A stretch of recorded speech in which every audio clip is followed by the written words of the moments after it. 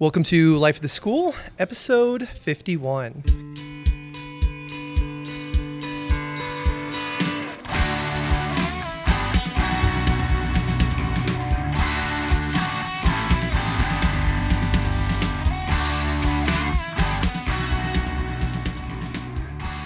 Hello, my name is Aaron Matthew, and I'm a biology teacher at Acton-Boxborough Regional High School in Acton, Massachusetts. Each episode of Life of the School, I normally sit down with a fellow life science teacher and ask them how'd they get in the classroom, what are they currently working on, and what are their hopes for the future. But this episode is going to be a little different because I've just spent the last week in Milwaukee at the Center for Biomolecular Modeling. At the Center for Biomolecular Modeling, or CBM, I've been taking a workshop called Modeling the Molecular World. This is one of several professional development workshops that introduce teachers to modeling materials and provides them with an experience necessary to confidently use these materials in their classroom.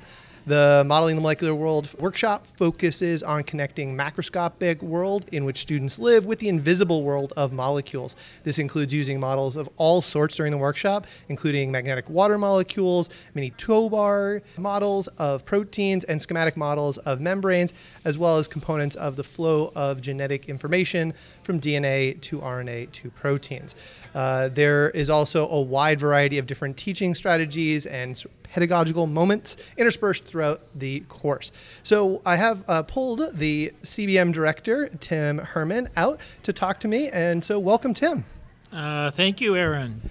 So I remember the first time we met, I was sitting down in a chair in San Francisco in a workshop, and you were sitting next to me. And I was like, who is this guy?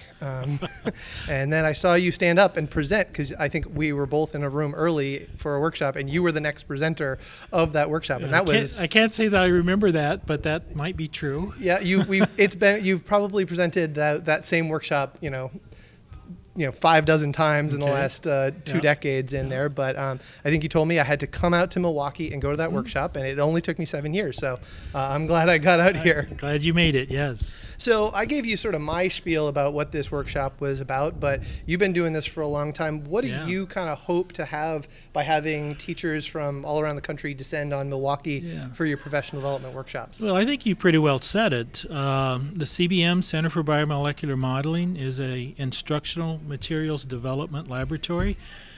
We started about 18 years ago at Milwaukee School of Engineering because MSOE had at that time and still has a world-class rapid prototyping center. So that was my first introduction to 3D printing, and we saw the potential to use that technology to make physical models of these invisible molecular structures. And I've always been interested in education. There's something magical about those high school years when kids don't know anything about the molecular world. And we just saw the tremendous potential to use physical, hands-on, tactile, manipulable materials to focus their attention and to make them curious about what these complicated shapes of things are. So we started making physical models of proteins. We started creating other kinds of models, and then we started designing professional development experiences for teachers like you. So the highlight of our whole year are those 4 or 5 weeks during the summer when we can bring in a group of teachers and spend 5 days with them exploring some particular topic of biology. So that's what we've just done for the past five days, and this particular group has been an especially talkative, excitable group that every year we tell the teachers we're looking for their ideas as to what kinds of new instructional materials they would find useful in their classroom.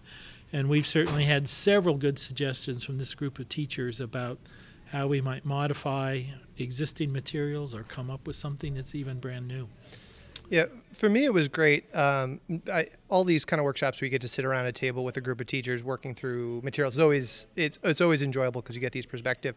But something that you said early on, and it's sort of been the theme of the week, is that it's complicated, that what we do is hard. Yeah. And I definitely think that the perspective that you guys bring into the workshop is that not to trivialize, not to dumb down. Yeah. These are words that you've said all week, and I'm just saying them back to you now. Yep. But I'm curious where, how does that resonate with teachers and, with the community when you bring in this idea of, really driving up and playing up this complicated nature of the world?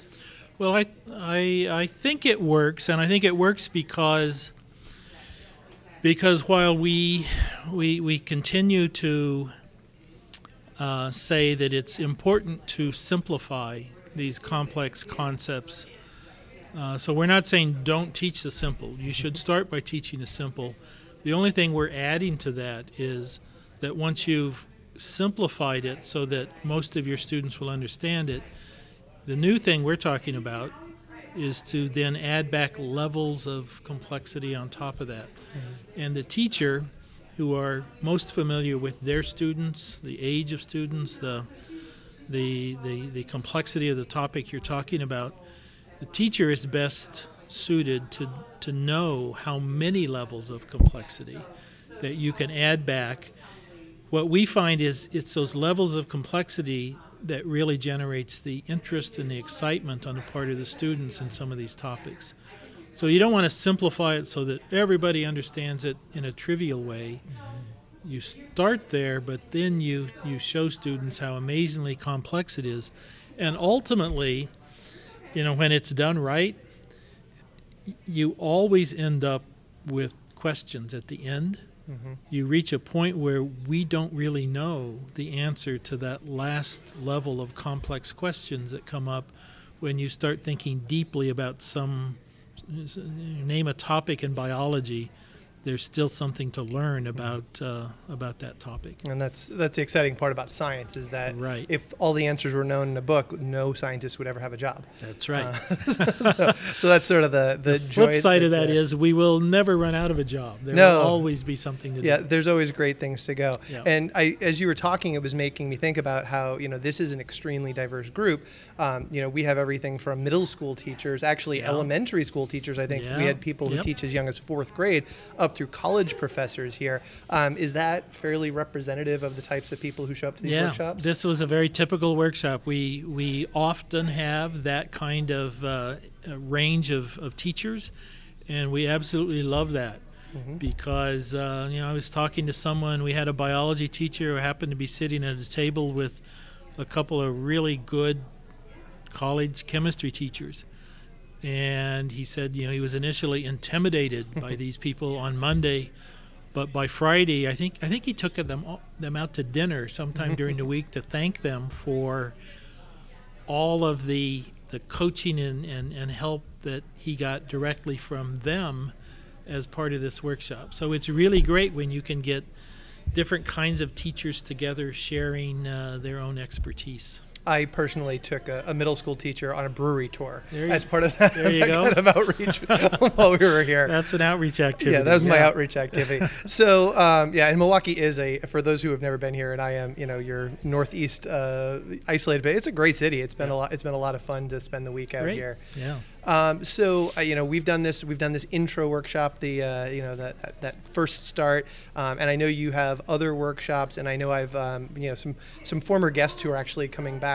So in addition to this, modeling the molecular world, and I know that that's something you run every summer. You have another series of workshops that you're looking forward to. So what's this new thing that you guys are just rolling out now? In 2 weeks we'll launch the very first offering of a new 5-day workshop called The Science and Ethics of Genome Editing.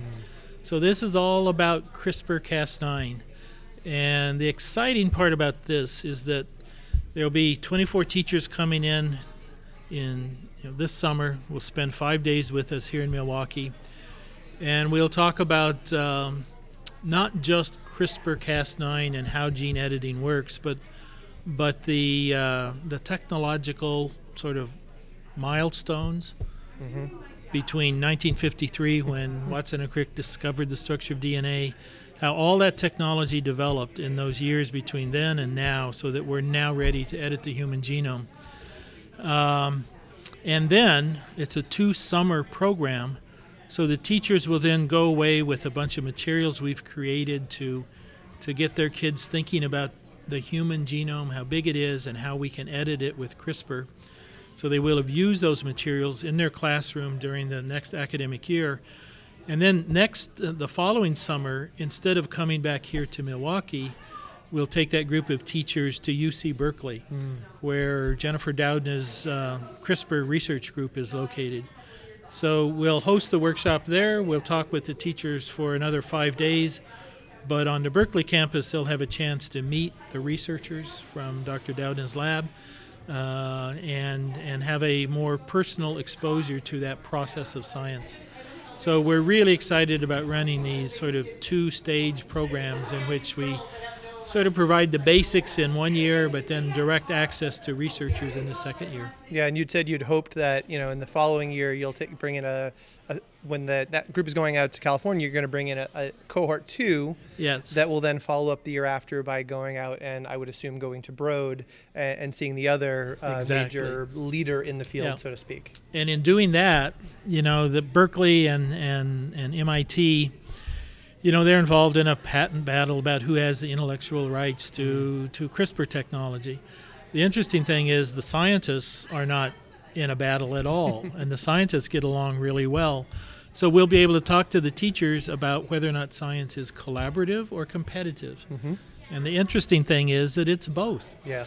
And it'll be fun for CBM staff to meet both camps of researchers, but also to understand that as people, they get along very well. Their institutions may not get along as well when they're talking about patent rights, but that's another side of science that we'll be talking about. And not trivializing and getting to know those people involved in there. Yeah. Well, I personally I want to thank you for the great week. It's been a great time, even if I occasionally have to, pipe up and argue. I might be the kid who was in the back of the class getting pointed at a few times. That's exactly what made this last week so enjoyable. So thanks for being here, and we look forward to seeing you again. Yeah. I said hopefully it won't take 7 years between us. Exactly. Yeah. All right. Thanks, Tim. You bet. So now I'm sitting down with Judy Baton. Judy is the program director here at the CBM workshop that we just sat through, and along with many other hats that she wears in this program. So welcome, Judy. Hi, it's great to be here. Thanks. So I just sat down with Tim and we talked to him a little bit about the background of the program and that sort of thing. But I wanted to get you involved because your background was as a classroom teacher who was, in the spot that I was in this week. And so I was kind of curious sort of what your first initial workings were coming over to MSOE and learning about the workshops that Tim and them were running and sort of how you got involved with this group from the teacher side. Absolutely. So it's actually an interesting story, I think, that my background is biology. I have a bachelor's and a master's in biology, but my focus was always on the macro world. So I learned zoology, mammalogy, ornithology, animals and plants, the whole 9 yards, and environmental and ecology, but I never really focused on the molecular world. To me, that was very foreign. I wasn't very into chemistry. So, but as a biology teacher, after about 6 or 7 years, I transitioned into teaching AP biology, which is, there's a lot of content that's molecular in AP biology. So, I winged it for the first couple of years. I was always only a day or two ahead of my kids. I was cramming in the textbook the night before that I think a lot of, new AP bio teachers do. And luckily, I swear in life it's who you know, not what you know. But a friend of mine, a colleague of mine, happened to be an alum of these CBM workshops and told me, you really got to take this modeling course at the CBM. And so I did. I took that modeling course, and, it blew my mind, as it does with most people who come. And it opened my eyes up to the molecular world, and it helped me learn a lot of the biochemistry and molecular structure information that I never really fully understood, that I was just basically kind of trying to memorize and then teach my kids via a PowerPoint, but I never really could go any deeper with them until I had this kind of training. So that really opened my eyes. The course was super helpful, and I started using a lot of their 3D models in my classroom. But then above and beyond that, I also decided to take another leap and run a SMART team, which is one of the molecular modeling programs, student outreach programs that the CBM sponsors.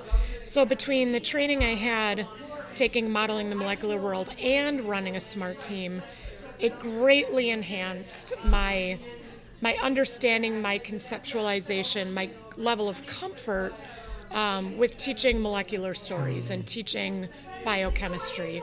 I still wouldn't consider myself an expert by any stretch of the imagination in biochemistry, but at least I can talk intelligently about DNA and proteins, and that makes a world of difference. Yeah. So that just kind of naturally, organically led down the road of more involvement with the CBM, and by a stroke of extremely good fortune, when a position opened up, I was able to apply for it, and now I work here, and I feel super blessed to be able to do that. And so now, rather than the participant, you are on the other side introducing these and running these, and you bring this perspective of what it's like to be a classroom teacher when they start to roll these field test ideas out. Yep. This is what it feels like to be in the classroom. Probably you shorten their design time frame and window by bringing that classroom experience in to get that set of experienced eyes from the classroom in. Absolutely, yeah. We've got a diverse group in the CBM. Some, high school, middle school teachers are involved, but also some college level professors. And so since most of our kits are probably geared, at least the median age or the mean age would be a high school age kid, although some apply to college and middle school, it's nice to bring that perspective. So oftentimes me and another colleague of mine will jump in and say, I don't know about that concept there you're trying to dig into, because it's not often taught at the level that you're trying to meet. So I think that experience does help. And, it's been kind of a full circle. I've had a lot of full circle moments, being on this end of facilitating the course, coming from the perspective of a participant is really, really cool for me to do.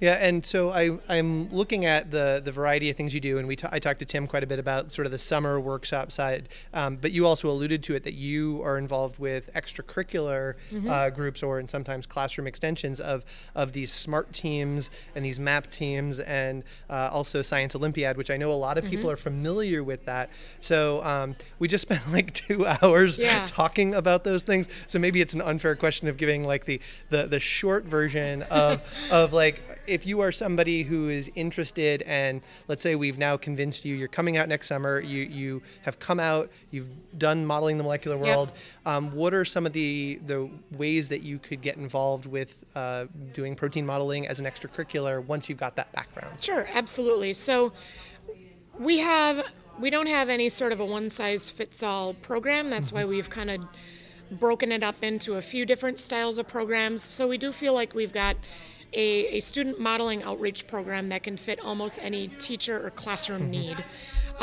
So the long and short of it is, if you think you have kids who might be interested in the challenge of modeling a protein, basically modeling the story of the structure and function of some cool protein, whether it's something relatively well known like insulin or hemoglobin, or something kind of esoteric like some crazy enzyme, glutathione S-transferase, for example. Your kids can do that, and I think a lot of teachers, right off the bat, if the teacher hasn't done it, their initial thought, and this was mine admittedly, was that, well, if I can't do it, how on earth am I going to help my kids to be able to do it? But my advice is, take that leap. Don't be afraid to work alongside your students as opposed to trying to work above them. I think that's good advice for trying to run a student modeling program. And know that whatever your needs are as a teacher, or whatever the needs are of your student, we can cater our program to meet your needs. So if you're not in the Milwaukee area, if you're in a rural area and you don't have access to a local research university, you can still run a program. So, if you're coaching 3 other sports and you don't feel like you have a lot of time, you can still run a program. So there's a lot of different ways that you can do it. And we consider it our mission to help you through the process. Yeah. So. Yeah, so if you're interested, and I'll put links to the SMART program and the MAPS program into my show notes. So people who are interested, they can always contact me, and I could backfill a little bit in there, but also put the links directly so they'll be able to get your email and Diane's email, so they'll be able to contact Absolutely. you. Yeah, reach out to us, no problem. And then the other thing that we sort of brought up but didn't dive into, and I'm wondering this because my colleague runs a Science Olympiad team, and I know that you guys have been starting to get involved with that. So how are you guys connecting a little bit to Science Olympiad, which is, I think, is a program that probably more people are familiar with. So how are you guys getting involved with them? Yeah, well, I hate to say I won't be able to say too much about Science Olympiad because my familiarity is not that great. I know Science Olympiad has been a program that's been around for a while, and it's got different components to it. But we, through the CBM, we specifically sponsor what's called the protein, I think it's called the protein modeling portion of the Science Olympiad program. And in a nutshell, what happens is the kids get, in advance, they get a protein topic. This past year it might have been a zinc finger or something like that. I'm not 100% sure. But they'll get a small protein that they research the structure of. And so they have two goals in mind. One is to make a folded kind of wire foam model of the protein. So kind of in a very science fair kind of style, they'll make a three-dimensional model that they'll put on a board, and they'll bring it in physically to a room, and they'll be judged on criteria. Does it have this amino acid display? Is it showing these alpha helices in this beta sheet? So it's there's a rubric involved and scoring that's involved. And then the second component of that program is they do the same thing. They model the protein, but they do so in an online environment. So they use what's called JMOL software to design and model that protein in an online environment. Yeah, and if you are somebody involved in Science Olympiad and you found this to be a pain, I cannot give you a better endorsement to say that's kind of like what we did for half the week was work in JMOL and work on figuring these protein shapes, and a lot of the tools that were here and we went through were all about that. And it seems to me, knowing how long Science Olympiad's been around, like it's not like you guys went, oh, we're going to start. It just is. It's literally two things that go well together. Absolutely. It's what you guys were doing. It's what Science Olympiad wants. It's just a very good marriage between the two groups. So, well, thank you, G. This has been an awesome week. So thank you as a participant, and also thank you for joining me on the podcast. Absolutely. Aaron, thank you so much. It's been a pleasure. You're welcome. All right, and so third and finally joining me again, returning to the podcast, is our old friend Lee Ferguson. Hello. Hi, Lee. Hello. First time recording face-to-face in the same room. I know. This is very different than a Google Hangout. Very different than a Google Hangout, certainly. So one of the best things about this week, as always at these kind of workshops, is you get to sit down at tables and meet other teachers. And Lee and I, in probably the most troublemaking way possible, sat right next to each other. In the back. In the back corner of the room, cracking jokes and being terrible students. But no, it's great because we had these wonderful side conversations that we'd have this conversation and model enzymes, and then we would then engage in conversations. Well, when do you teach enzymes, and how do you teach it, and have you ever done this, and have you ever done that? So I just want to get your perspective. What are your initial thoughts here? You've just finished up the week. What are your initial reflections about the week? Well, I'm going to go home with a really full brain because every day that I went back to the room, I was just like, oh my gosh, we've learned so much today. And now I've got to change this, and this about what I'm teaching next year. What's also been really nice is actually sitting by you, talking to you about how you storyline things. And I'm like, even though I don't teach in an NGSS state, I'm starting to think like you people. And this could actually be really beneficial for my kids.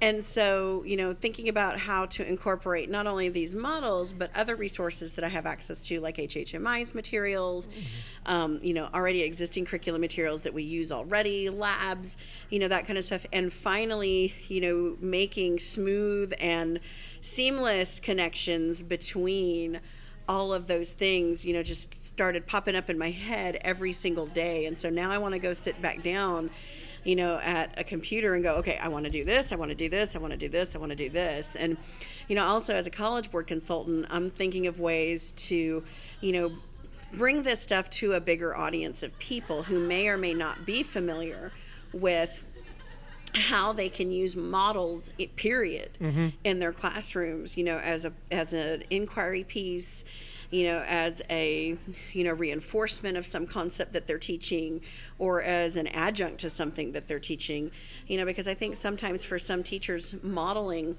is a difficult thing for them to approach, because a lot of times people think models are just the physical, not mathematical, and that sometimes those physical models don't have any mathematical connections, when in fact, some of the stuff that we learned this week shows that they most certainly do. Yeah.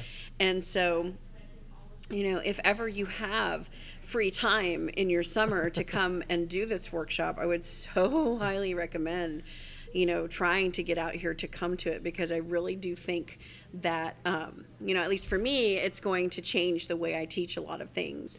Ask me again in December, once I've had a chance to incorporate some of this stuff. But I can already see how it's going to, really, change some of the things that I do in my classroom and improve learning for my kids. So. Yeah, and I think that it was, we talked about models, and models have definitely been a journey that I've been on in the last couple of years as we've been toying around with that idea, and a lot of different people have been working with it. But I think that what you end up seeing here is multiple different representations, like really complicated physical models, really complicated, we talked about the digital models of JMOL, and then very simple. I mean, the enzyme model that we had, I'll be honest, the first time I looked at that, it's a little foam model, and I looked at it and I was like, yeah, we don't need this. And then we got our hands on it, and even the two of us were going back and forth, and we're like, well, what about this? And I thought the question that I don't ask enough that came up a lot this week are, what are the limitations of this model? Right. Well, and I think the other thing too is that, some of the simplest models that we worked with, like the enzyme one that you're talking about, the substrate binding model, even the data dilemma model, lead to some very complex questions that kids can ask, and those are the types of questions we want our students to ask, and that, that we should be letting them ask, because that's what drives the conversation, because that was something else that stuck with me this week, was the whole idea that, an answer kills a conversation. That's a great point. And that what should be driving the conversation in your classroom are questions, right? It's just all kinds of questions from students and teachers alike, and that the minute an answer drops, then that just stops everything. Yeah, and we got a few times where it was like we would do this, and I don't know if this happened to you last night. We were modeling something they're getting ready to field test, and Tim came over and was asking me, like, how do different chromosomes find each other in meiosis in order to do crossing over? I know you've taught crossing over a million times. I've crossed like it's something there. And I was around a table full of teachers, and none of us had a good answer. I was gonna say, we were all just kind of like, that's a great question. I have no idea. And I was really dissatisfied with the answer we ended up getting too. But that's also good. I think that it brought up both the strengths and weaknesses, but it also encouraged the conversation. Right. And I think that when you're talking about, the answers killing the questions, if we can ask questions that can be answered simply, then it's very easy for both us as teachers to naturally answer the question and move on. But it's also very easy for the kid to Google an answer and say, oh, well, this is the answer, and then stop that journey. Or to cop out and say, I don't know. Yeah. And that's the last thing we want kids to do. Yeah, somebody modeled that really nicely earlier, and they're like, when, they said when somebody says, I don't know, they then ask them the follow-up, well, what do you know about this topic? Right. And they started sort of helping them unpack and break down. And to me, that was like, wow, that's a great way of dealing with the student who wants and that's to shut it something down. that I think we could probably all be better at doing, is instead of being satisfied with the, well, I don't know, and letting that kid go and remain ignorant, follow up with, okay, well, what do you know? Just kind of try and dig that prior knowledge out of that kid. Yeah, and because they know something. Yeah, and also, I brought this conversation up earlier in the week. When we get the kids at high school level, they've already decided these are the kids who are good in science. These are the kids that are bad in science. That's right. And the fact is that no 14-year-old should already feel that they're fixed. No 18-year-old should feel that they're fixed. No. But a lot of the language we use in school fits that way. And I think a lot of the conversations we had, I brought that up with Tim, that he talked about knowing and recognizing how complicated things are and not over trivializing things and having that space for these conversations and these questions, I think will help break maybe some of those kids out of that idea. So I hope so. Well, and mentioning the whole not trivializing the things that are very complex, I think a lot of times what we do in our classrooms, unfortunately, in light of that, conversation that we had, is that we oversimplify things. And then the problem with that is that when you do ask questions about those things, having oversimplified it for kids, then what more is there for them to ask? Yeah. Right? What more is there for them to be curious about? There's nothing for them to be curious about when you've just made it so plain and simple. Yeah. At least that's my perception. And so you do have to explain to them up front, hey, look, we present this model to you like this, but understand that there's really a lot of moving parts. And because like yesterday when he was talking about all the different proteins that were involved in just simply moving the chromosomes apart from each other, I was like, holy crap. I didn't remember all of that stuff. Yeah. And several because of them I are hadn't ones. taught it in ever. Several of the phrases they brought up I had never even heard about. Yeah. I can remember back to, it must have been, I think it was my first year teaching in Acton, so we're talking 18 years ago at this point. And I remember a girl coming up on the mid-year, and I had a question. It was like, so all of the following are true about enzyme except. And one of them was that they change shape as a result of the reaction. And the girl came up and she put her paper in front of me. It says, "You're not talking about allosteric enzymes, are you?"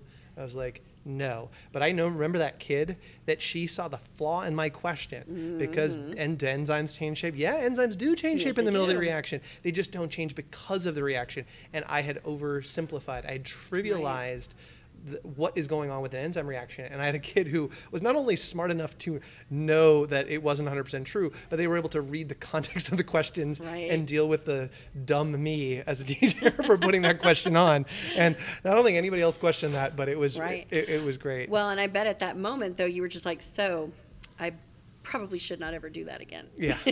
I think my answer at the time was probably, I need to clarify the language on this question, not I need to clarify the language of my job. Well, and then if you think about it, really what it goes back to is, teachers learning how to ask better questions, that dig at the heart of what you're really trying to teach the kid. Because so often we ask, I think, what did Tim tell us? It was, the what. The what, yeah. We ask them the what, but not the why. Yeah. And, if you think about it, the what questions are really those low level, Bloom's taxonomy, depth of knowledge type questions that are just recall. Yeah. Right? And we need to get away from asking recall. If we really expect students to learn, the principles behind our discipline, we have to get away from the what. We have to go toward the why and the how.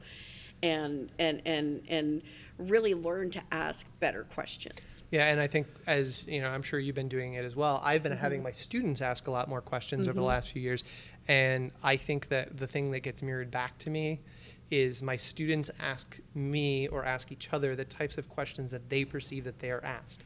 And oftentimes, particularly freshman and sophomore years, almost all their questions are the what. Right. They're a series of closed questions, questions that can either be answered with, one word or a phrase or something that is relatively trivial. And it is not until you have modeled significant question asking that they get to asking a why, but they want to ask questions that can have a quick check. Because that's what they're used to. That's what they're accustomed to. And so I think, the mouths of babes, you got to listen to what they have to say and take that as feedback of the overall skills of what we've been doing. Exactly. So, so if you have the celebrity of Lee Ferguson in any of your APSIs this summer, or if you're part of her PLC, I see you said you're going to bring that back to your PLC. I know I'll be bringing it back to the teachers in my building, and I'm sure I'll be talking about a few of these on future episodes as we move forward. It's going to be great to work with these, but I'm going to embarrass Lee and say that being at a workshop with Lee is kind of like being at NABT with Paul Anderson, because people keep coming up and asking for selfies, and people are interrupting the introductions. They're like, "Are you that Lee Ferguson?" And the answer is yes, she's that Lee Ferguson. So it's been fun being in the. It's like even celebrities can learn too.